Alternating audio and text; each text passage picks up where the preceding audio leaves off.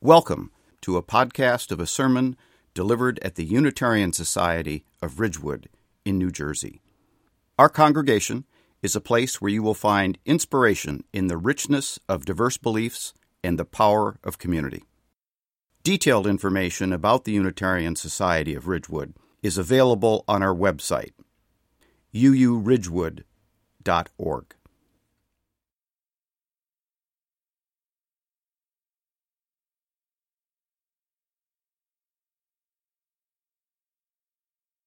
If you'll please join me in the words for lighting your chalice. They are printed in the order of service and projected above.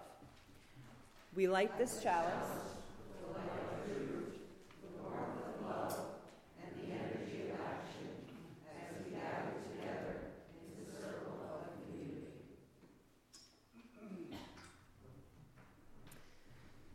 Now I'll ask you to please take a deep breath.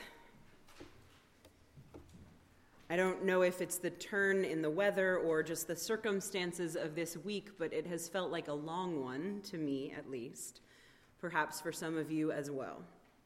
But we have the gift of this time here together to slow down, to breathe, to find our centers again. Take a deep and slow breath. For this space of time, your only job is to be present. To open yourself, to make room for new learnings, for deep thinking, for offered compassion, for love. Hear in this sound all the possibilities of this time together. Breathe and listen.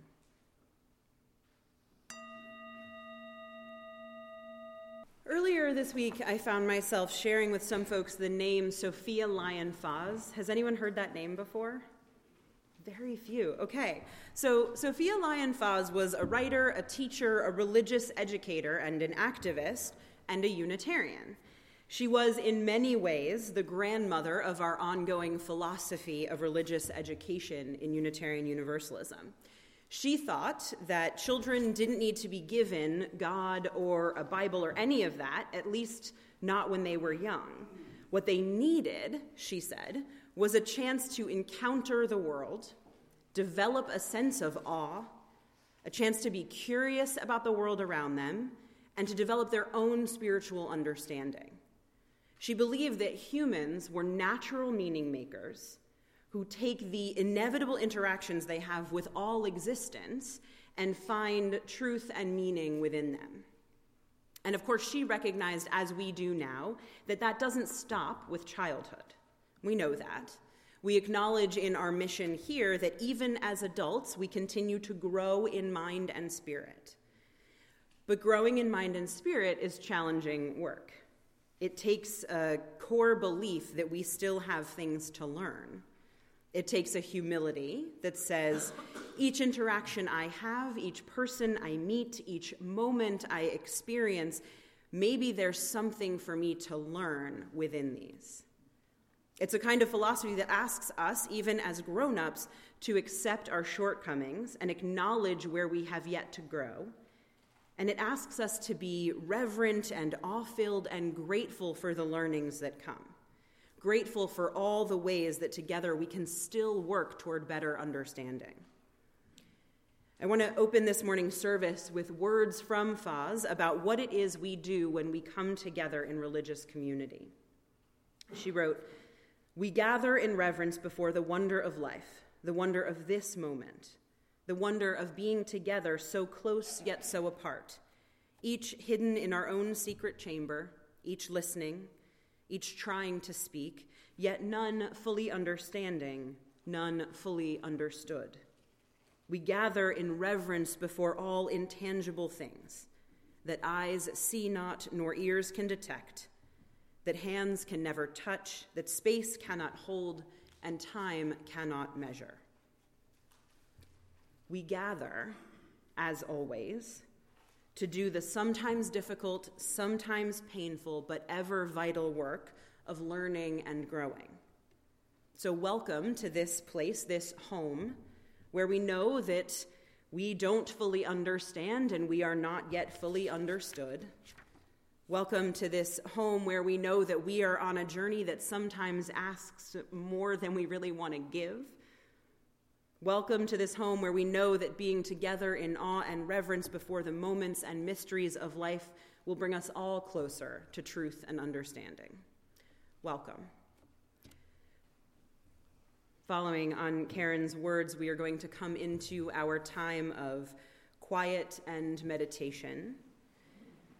We do this every Sunday because we are aware that out there in the world we spend so much time attempting to achieve, to get to a goal, to finish, to accomplish. And in here, we take time to sit together in quiet, to be in the moment where we are, to let ourselves feel the needs of our deepest heart. And we recognize that sitting side by side with companions, even in silence, builds and nurtures community. We understand that taking the time to sit with the hurts of the world, the fears we share, the joys we know, is a way of affirming our connections, our interdependence, our participation in existence well beyond our own lives. This time together is special time, quiet time, sacred time. So we'll begin by taking deep and slow breaths. And I'll invite you to relax your body into your seat. You can roll your head, your shoulders, if that helps you to settle. Close your eyes if that helps your mind to quiet. From head to toe, try to release the tension wherever you find it in your body. And keep breathing.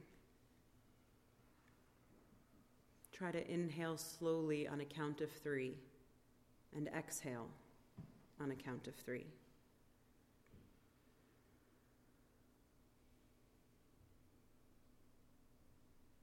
As you keep breathing, your body relaxed, slowly doing its work of inhaling and exhaling, sink into whichever of your senses you wish. What does the chair feel like beneath you? What noises can you hear outside these walls or within them? What smells are you getting as you inhale and exhale?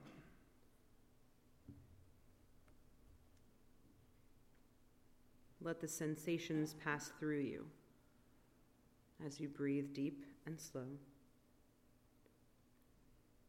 And bring your mind to focus on the energy of this space, on the feeling of being side by side with others.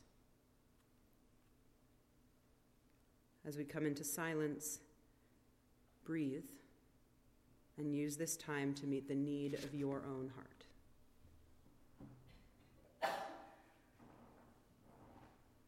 Take a deep breath into your center.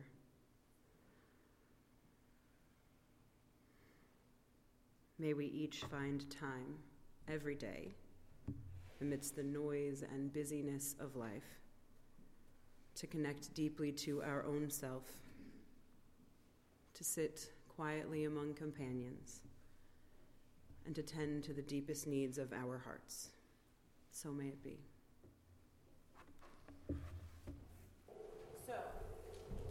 Before I begin the sermon this morning, I'm going to read to you a story that I read to my own children sometimes.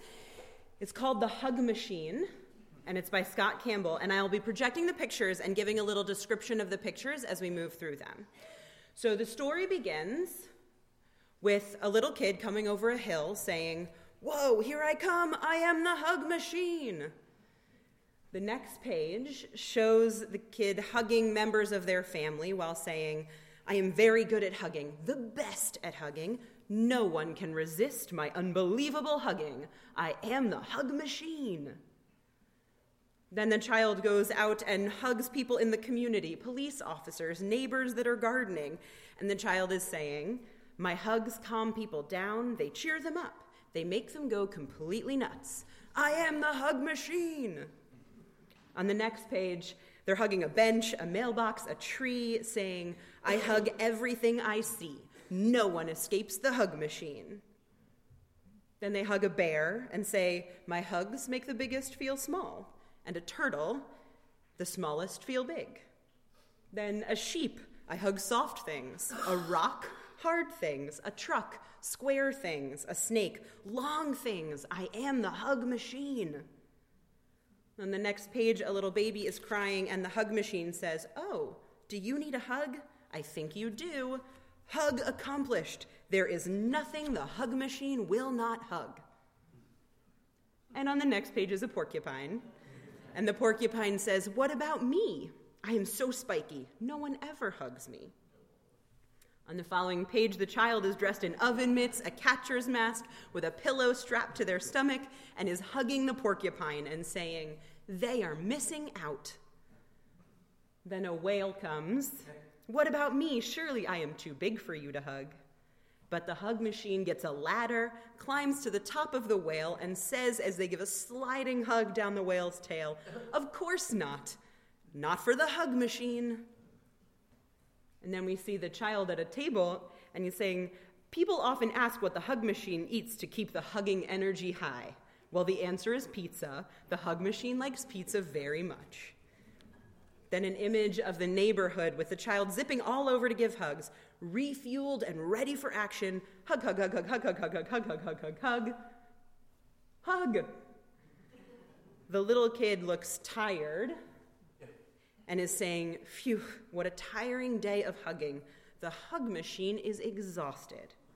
And the child falls to the ground and their arms reaching toward them. Hug machine can hug no more. And on the last page, a figure in a dress is holding the child, and the hug machine says, oh, why yes, you may hug the hug machine. Hug machine is always open for business.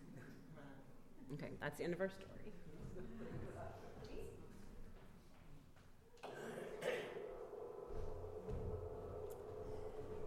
Some of you may recall that earlier in the fall, I mentioned that we are engaging in monthly themes, and that this year our themes for the whole year are sort of following the arc of a story.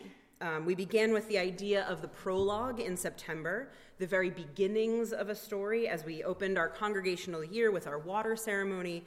Then we talked about the story we were telling around climate change and our opportunity to change that future. We talked about pronouns, that how we choose to position our own narratives matters and is up to each of us. We ended that month of prologue talking about communication, the value of clear and honest speech. In October, our theme was exposition, those moments that occur throughout a story that give us lots of background information that we need. So we talked again about the climate, but especially as it relates to racial justice, a story that more of us need to understand so we can right wrongs. We talked about who we are as a people of faith. We did some history of Unitarian Universalism. We talked about covenant, one of the most basic aspects of UU community life. And at the end of October, you may not have realized it, but we slid quietly into our current theme. If you had a chance to read your e-blast this past week, you know that we're in a 5-part series on the senses. And Ron began that at the end of October with a service on hearing, the music service.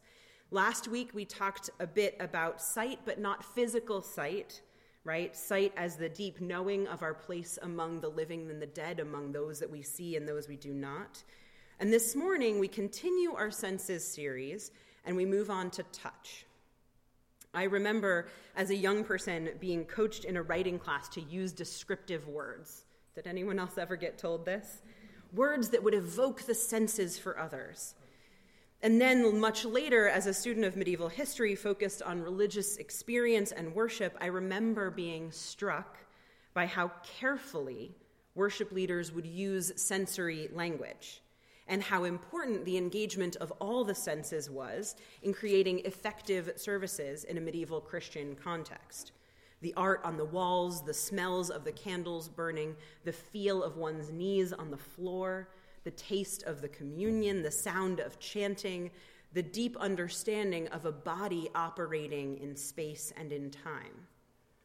The engagement of our senses, whichever ones are strong for us, because truly each of us have different sense ability, but the engagement of whatever combination of our senses, the evocation of them, helps us to create a fuller and deeper understanding of the thing that we're encountering.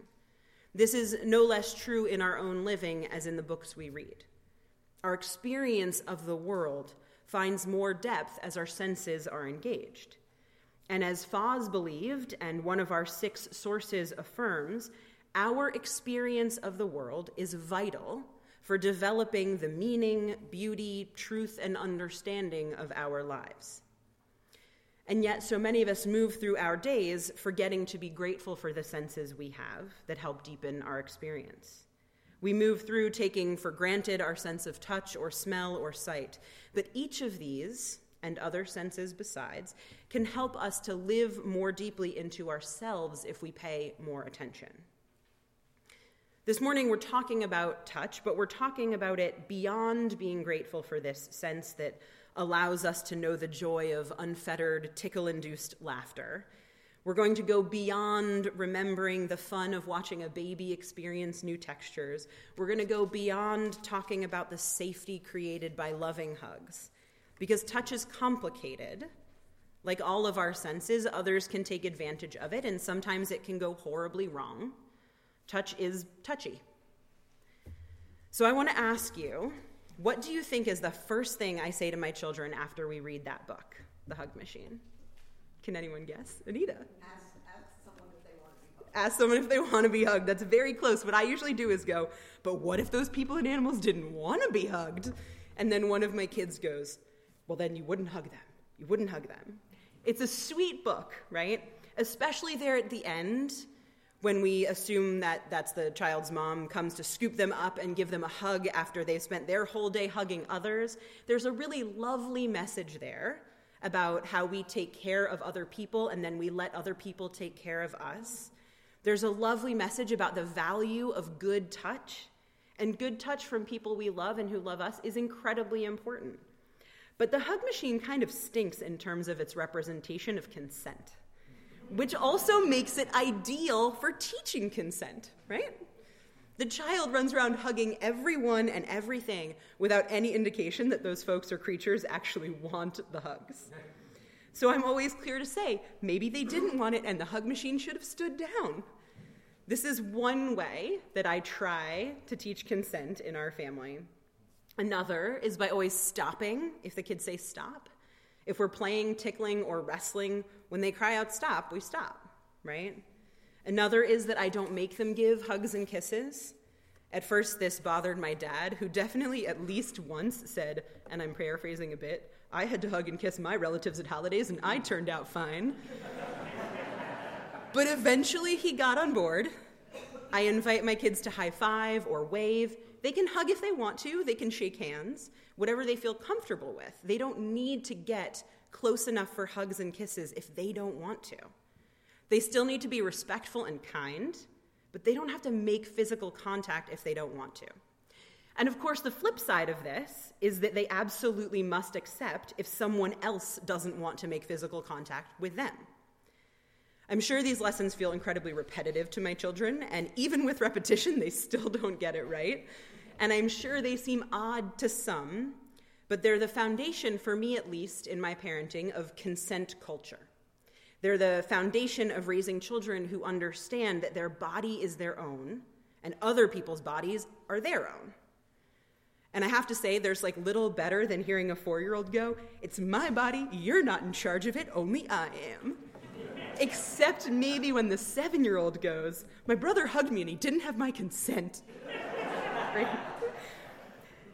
As they grow, the lessons in consent are going to continue to evolve, right? There's nuance. At the moment, it's a lot about good touch and bad touch, about safety, about telling when something isn't right. It's actually a lot of what's in our kindergarten to first grade Our Whole Lives curriculum that we teach here. It's about bodily autonomy, your own and respecting that of others. The nuances will get more complicated, but the basics are the same. My body is my body. Your body is your body. No one gets to touch or use or abuse our bodies without our consent. We believe in this as Unitarian Universalists because we believe that every single person has a worth and dignity unto themselves. And that themselves means the whole of who they are, their mind, their spirit, and their body. Those things aren't separable. So no matter what your body looks like or how your body operates, no matter its age or condition, no one has a right to your body, and none of us have a right to anyone else's. I recently realized, though, that there's this other layer to the question of touch and consent, and that's the layer of intent and impact. I cannot tell you how many times in the course of life with 3 children I hear the words, "So-and-so hit me," followed closely by so-and-so shouting, "I didn't mean to," and then the other one going, "But you did, and it hurt, so you need to apologize." I'm sure that's an exchange you've heard, or even been part of, right? Children of a certain age know that even if they've hurt someone by accident, they still need to apologize for it. And frankly, this happens all day, every day in my own life, maybe in yours. Just yesterday, I bumped into somebody with my overloaded Costco cart. I had the twins and all the groceries, and I couldn't stop my cart in time. And I grazed this woman, and I immediately said, "I'm sorry," and she said, "Oh, don't worry, it's fine." But it struck me again. My intent, obviously, wasn't to hit this woman with my cart. But there was an impact, no pun intended. There was an impact, however unintended, and so I apologized. And I assume that many of you, if not all, would have done the same thing. You would have been very unlikely to look up and simply say, "I didn't mean to bump you." The sorry would have probably been like a reflex. When we get into someone else's space, bump them with our bag or accidentally step on their foot, when we make contact in some way that we know we aren't really supposed to, we're socialized to recognize the impact of our unintended contact and to apologize. We don't tend in those instances to feel defensive or precious about our action because the very interaction itself we can recognize ought never to have happened. And yet we continue to struggle with the question of intent versus impact in other ways. Just this past summer, the Reverend Alan Wells was here and preached a bit about intent and impact, including a story he shared of being at a Buddhist retreat. Some of you may have been here for that service. At the beginning of the silent retreat, Reverend Wells recounts, they all agreed to refrain from touching each other without explicit permission. But a moment came during the retreat when he found himself needing to get down a hallway that was blocked by a woman of color who was facing the other way. It was a silent retreat. He tapped her on the shoulder and then went down the hallway and did what he needed to do, but found himself later remonstrated by the leader of the retreat. He shared in the sermon that the leader focused on his impact rather than his intent. At the end of the retreat, when they were allowed to offer final thoughts, Reverend Wells offered an apology for his impact. He said that it hadn't been his intent, but he realized he'd hurt her and he wanted to wish her well. And it was an excellent recognition that though the contact had not intended to harm, the contact itself had been intentional, and he recognized that she experienced something in reaction to it. This was good. In his sermon, he goes on to say that he didn't need to apologize for his intention, and also he didn't need to take responsibility for her hurt, that her reaction was hers and that he's not responsible for it. He said that she interpreted the reaction in a certain way, she reacted in a certain way, and that wasn't his responsibility, and that he experienced the episode as being called out, and he used the word shamed. When I listened to the sermon, I really appreciated Reverend Wells' ability to find an apology for this woman when the time came at the end of the retreat, but I struggled with this piece about responsibility. He didn't intend to hurt her, but unlike the grocery cart situation, he did make an intentional choice about how to use his body in space, and that resulted in a certain experience for someone else. The idea that there's no shared responsibility here is what made me uncomfortable. I go back to thinking about my children. If one of them said, "I didn't mean to hurt my brother when I took away his toy," or "I didn't mean to hurt him when I called him a stupid idiot," or "I didn't mean to hurt him when I pushed him away," I didn't intend it, I didn't mean to, so I'm not going to take any responsibility for his reaction or his feelings. You can imagine I would be having a pretty stern chat with that child. Because our intent matters, certainly, but our impact matters too. When we impinge on someone's physical being, not even meaning to, in an obviously painful way, we have a much easier time understanding this. It's when our intentional choices of how to behave confront someone else's experience of our behavior that things get touchy. And I think where we get in the most trouble is when we encounter an impact that we believe is disproportionate to the action we took or to the intent that we had. So Reverend Wells knew he was going against the agreement of the group when he tapped on her shoulder. He was breaking the covenant they'd made, but he did it anyway because he believed that the tapping wouldn't have a negative impact because all he intended was to get past her down the hallway to do the dishes that he'd agreed to do. One could see that as a reasonable behavioral choice in the context of a silent retreat. And because he assumed it would be received in one way, he felt shamed when he was taken to task for having broken that initial foundational promise of the group and for the effect that it had on this woman. And he then did make an apology, but he holds to that idea that he's not responsible for her hurt. And that's the piece I want to get in on, right?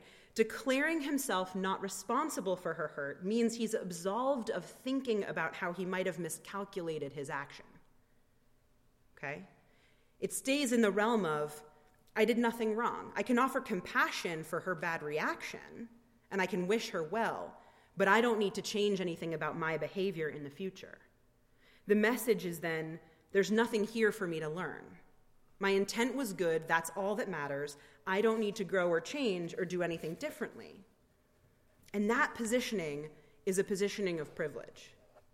My intent matters more than the impact of my actions is a statement of privilege that refuses to learn new information about interpersonal realities and that refuses to grow in understanding in order to create new and better ways of being. In a piece on the Psychology Today website, Dr. Mickey Kashtan addresses exactly this, writing that she knows enough to be aware that one of the consequences of privilege and social power is that we have less capacity to see the effects of our actions. Privilege, by its nature, protects us from seeing or even having to care about the effects of our actions. This is true for whites in relation to blacks, for women in relation, or for men in relation to women, and similarly in many other settings of social divisions. So she goes on to recognize that often our reaction to being told that our actions have had an impact beyond what we intended is to feel shame. Shame because we believe that our very compassion and kindness is being questioned. And from there, we become defensive and insist repeatedly that our intention was good. She writes, this pull to defend, to focus on my intention being seen, is in itself part of the blindness of privilege. Since privilege masks the effects of our actions on others, we can continue to live with those effects because we don't know them. Learning about the effect is deeply unsettling as it calls into question our cherished beliefs about our own human decency.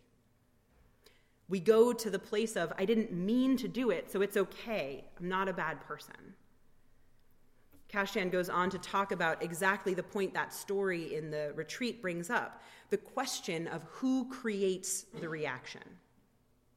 So Kashtan affirms the idea that an individual is going to react how they will react, meaning a different person standing in that hallway tapped so someone could pass by might have had an entirely different reaction. And yet Kashtan asks, if we don't cause the feelings or experience of another person, does this mean we bear no responsibility whatsoever for what happens to them? I have, alas, seen people disengage from a person who is upset with them by claiming that this person's upset is all their own doing.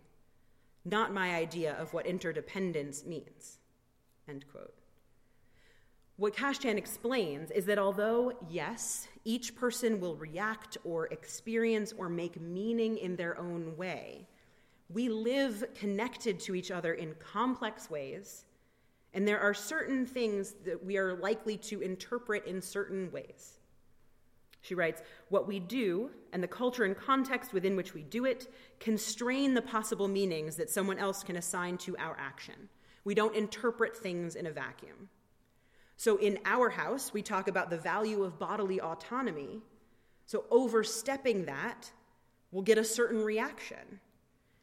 My children know that, and to pretend otherwise because their intent was different is disingenuous at best and a sign of willful privilege at worst. If we understand ourselves as part of a cultural and social system, interdependent, then we have to take seriously, however uncomfortable it may make us, the impact of our actions, regardless of intent. I come from an Italian-American family. There's a lot of touch involved. My placing my hand on someone's shoulder may, in the context of my family, be completely reasonable, and my expectation for the response might reasonably be that it's going to be well received. But everything is about relation and community and context. And even if my personal context teaches me that touching someone's shoulder isn't a big deal, my context, assumptions, beliefs don't get to win out over anyone else's. Just because I don't think it's a big deal, that doesn't mean that everyone around me has to conform to the idea that it's not a big deal. And the reality is that I'm called to be mindful of how my touching a shoulder is different when it's my child or when it's a stranger, when it's someone compared to whom I hold more social privilege, when it's someone I have power over in my workplace. I don't have a right to anyone else's shoulder or a right to dictate how they're going to respond to my touch or my words or any of my actions. Ultimately, I can't control the reaction, but it is indeed our responsibility, if we take seriously our notions of interdependent community, it's our responsibility to care about the impact and to learn from it. If I touch a stranger's shoulder and it makes them uncomfortable, then I want to know that, because that information will nuance how and when I use the shoulder touch, not only with that person, but with others. Kashdan writes that being able to hear, without defensiveness, the impact of our actions helps us to improve our predictions of what the impact of our actions will be in the future. And that's part of the point. We live together. We are social creatures. We are, as Unitarian Universalists, theoretically people who want the liberation of all, the happiness and life and joy of all. We are, supposedly, people who want equality.